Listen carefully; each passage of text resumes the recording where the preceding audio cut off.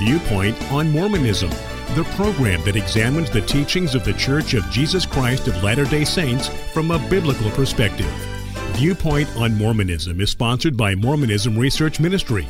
Since 1979, Mormonism Research Ministry has been dedicated to equipping the body of Christ with answers regarding the Christian faith in a manner that expresses gentleness and respect.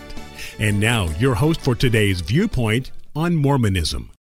Our thanks to Adams Road for that musical introduction. Welcome to this edition of Viewpoint on Mormonism. I'm your host, Bill McKeever, founder and director of Mormonism Research Ministry, and with me today is Eric Johnson, my colleague at MRM.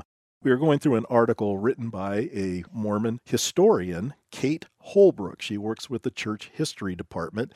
It's an article titled, "Why Did They," speaking of Latter-day Saints, "Practice Plural Marriage in the Early Days of the Church?" It's found in the July 2020 edition of Ensign magazine.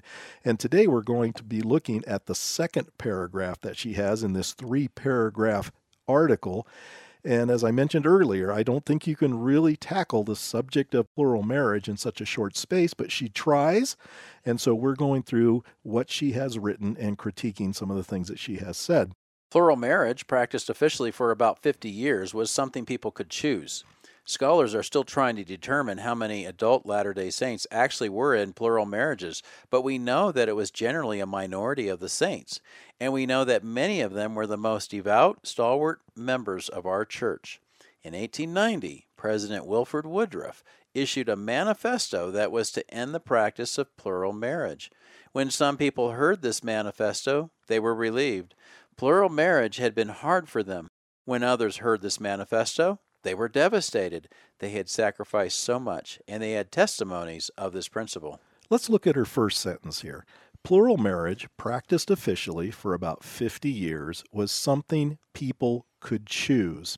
If you've ever had a Latter-day Saint say something like that to you, there's a real good response that you can use that hopefully will get them to realize that this choice, if not chosen wisely, could lead to some serious consequences. It's kind of like this. You have a choice as a citizen of the United States not to pay your taxes. But what happens if you choose not to pay your taxes? It comes with a heavy, heavy price. They call it jail or a fine.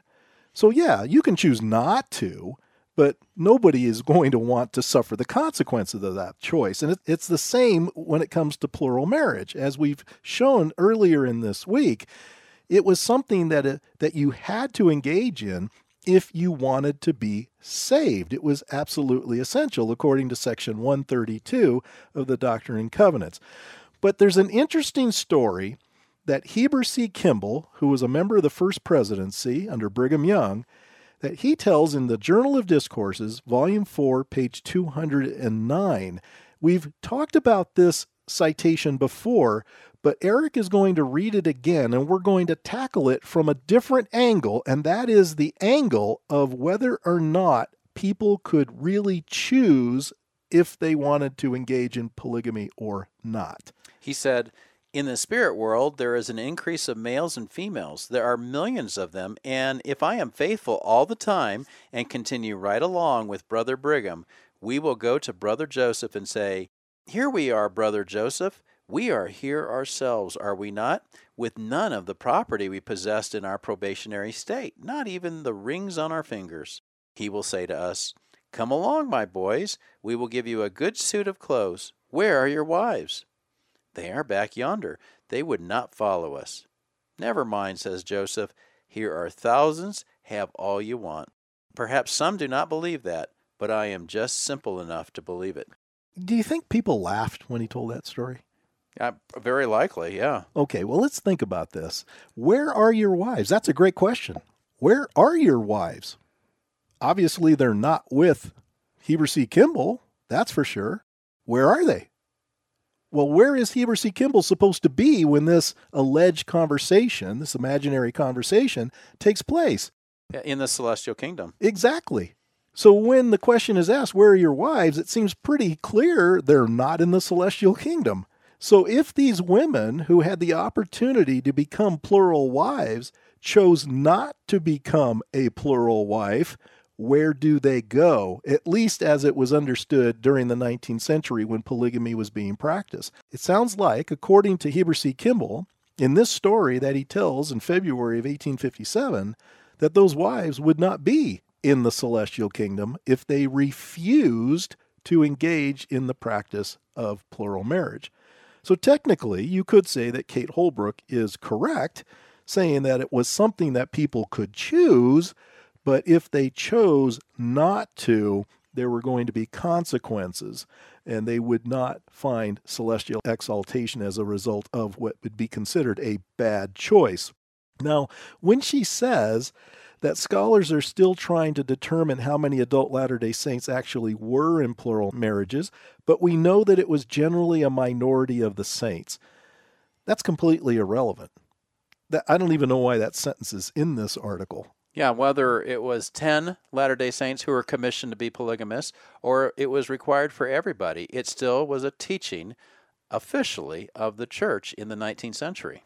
You're absolutely correct. So it doesn't matter how many actually engaged in it. From what we saw in section 132 of the Doctrine and Covenants, it sounded like it was definitely a command for everyone to engage in this. And if they did not engage in this, that they would not be saved. Bill, wouldn't that be an impossible command? Doctrine and Covenants, section 132, which makes it sound like everybody who's reading this needs to obey polygamy. But what would that look like if everybody were to practice polygamy in the Mormon church? In the 19th century, it would have been impossible for every Mormon male to practice plural marriage. And this is why. Even though many Mormons have been led to believe that there was a shortage of men in this religion, quite the opposite is true. This is coming from John A. Whitsoe, and this is his book, Evidence and Reconciliations. He was a Mormon apostle. Page 391, the United States Census records from 1850 to 1940 and all available church records uniformly show a preponderance of males in Utah and in the church. Indeed, the excess in Utah has usually been larger than for the whole United States, as would be expected in a pioneer state. The births within the church obey the usual population law, a slight excess of males.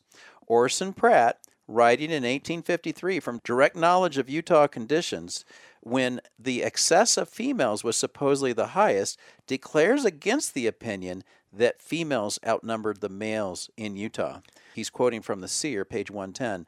The theory that plural marriage was a consequence of a surplus of female church members fails from lack of evidence. And I have heard that very argument when touring Brigham Young's home, the Beehive House in downtown Salt Lake City. I had a tour guide actually say that there were so many women who did not have husbands because of the persecution, she said, it was necessary for polygamy to be implemented. But think about some of the top leaders who had many, many wives. We're not talking 2 or 3. I mean, Brigham Young himself had 55. We have Heber C. Kimball. He had over 40. So right there, you have 100 women taken by 2 men. How many times could you do that and still have enough women to go around for everyone? That's a great point, because you would think it would be very selfish of those 2 men to have so many wives to themselves. They didn't seem to have a problem with that, but yet, if in fact the command is for all males to practice this, and if they don't, they can't hope to become gods in the next life, it would be impossible during that time period for every Mormon male to do that. There weren't enough women to go around. It would have been impossible, and that's the point. Go back to our Monday show when we were talking about Jacob chapter 2 in the Book of Mormon, and the purpose of polygamy was to raise up seed, and yet a man like Brigham Young is not having children with most of his wives. I mean, some of them are having children. Many of them he's not even having sexual relations with, apparently. So why would you marry these women not to be able to allow them to procreate and bring down spirit children, which was the intention of Jacob 2. If you're going to have polygamy, we have to increase the seed. Ms. Holbrook goes on to say in 1890, President Wilford Woodruff issued a manifesto that was to end the practice of plural marriage. And as we've mentioned several times on this show, Though, yes, the Manifesto of 1890 was supposed to do that. It didn't do that. The church has admitted that in a Gospel Topics essay that is dedicated to this very subject. It wasn't until 1904 that the LDS Church decided to get serious about the plural marriage issue, and it was at that point in history where if you were found practicing the doctrine of plural marriage, you would be excommunicated from the church. Now notice she says that plural marriage had been hard for them. When some people heard this manifesto, they were relieved. Plural marriage had been hard for them. When others heard this manifesto, they were devastated. They had sacrificed so much, and they had testimonies of this principle. No doubt there were two different types of emotions when the manifesto came out. But clearly it was meant to just get the federal government off the Mormon church's back temporarily, because as I said, they were still practicing plural marriage, though probably not nearly as many were getting married polygamously as prior to 1890. But when she says that when others heard the manifesto, they were devastated, those that were devastated, no doubt, included many of those men who broke away from the Church of Jesus Christ of Latter-day Saints to found their own movement that they felt was being more true to the teachings of Joseph Smith and Brigham Young. They saw Wilford Woodruff as being some sort of a spiritual traitor to the teachings of not only Joseph Smith, Brigham Young, but also John Taylor, the third president of the church. Woodruff really didn't have any choice. He admits that in one of his writings. He admitted that if he did not sign the manifesto and at least promise the government that they would stop marrying people polygamously, that the church would have been dissolved and its leaders would be put in jail. Think about the New Testament where the apostles were preaching the good news and being arrested. And what did they do? Did they stop doing it because the government said they couldn't do it? No, they said we must obey God rather than men. And so they lived with the consequences. If God really intended for plural marriage to be a part of the LDS church doctrine of the restored church, then you would think that they should have taken the consequences of whatever that might have been. But they weren't. They said, nope, no more, and we're done.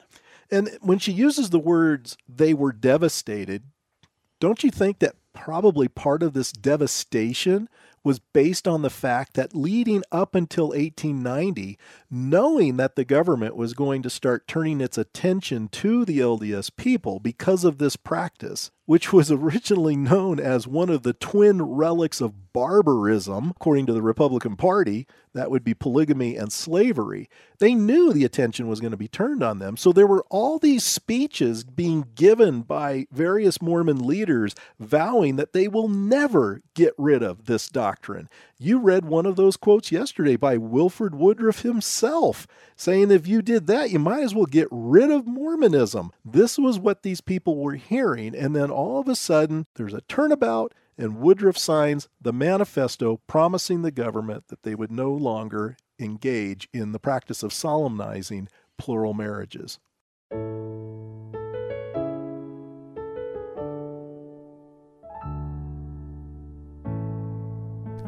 Thank you for listening. If you would like more information regarding Mormonism Research Ministry, we encourage you to visit our website at www.mrm.org,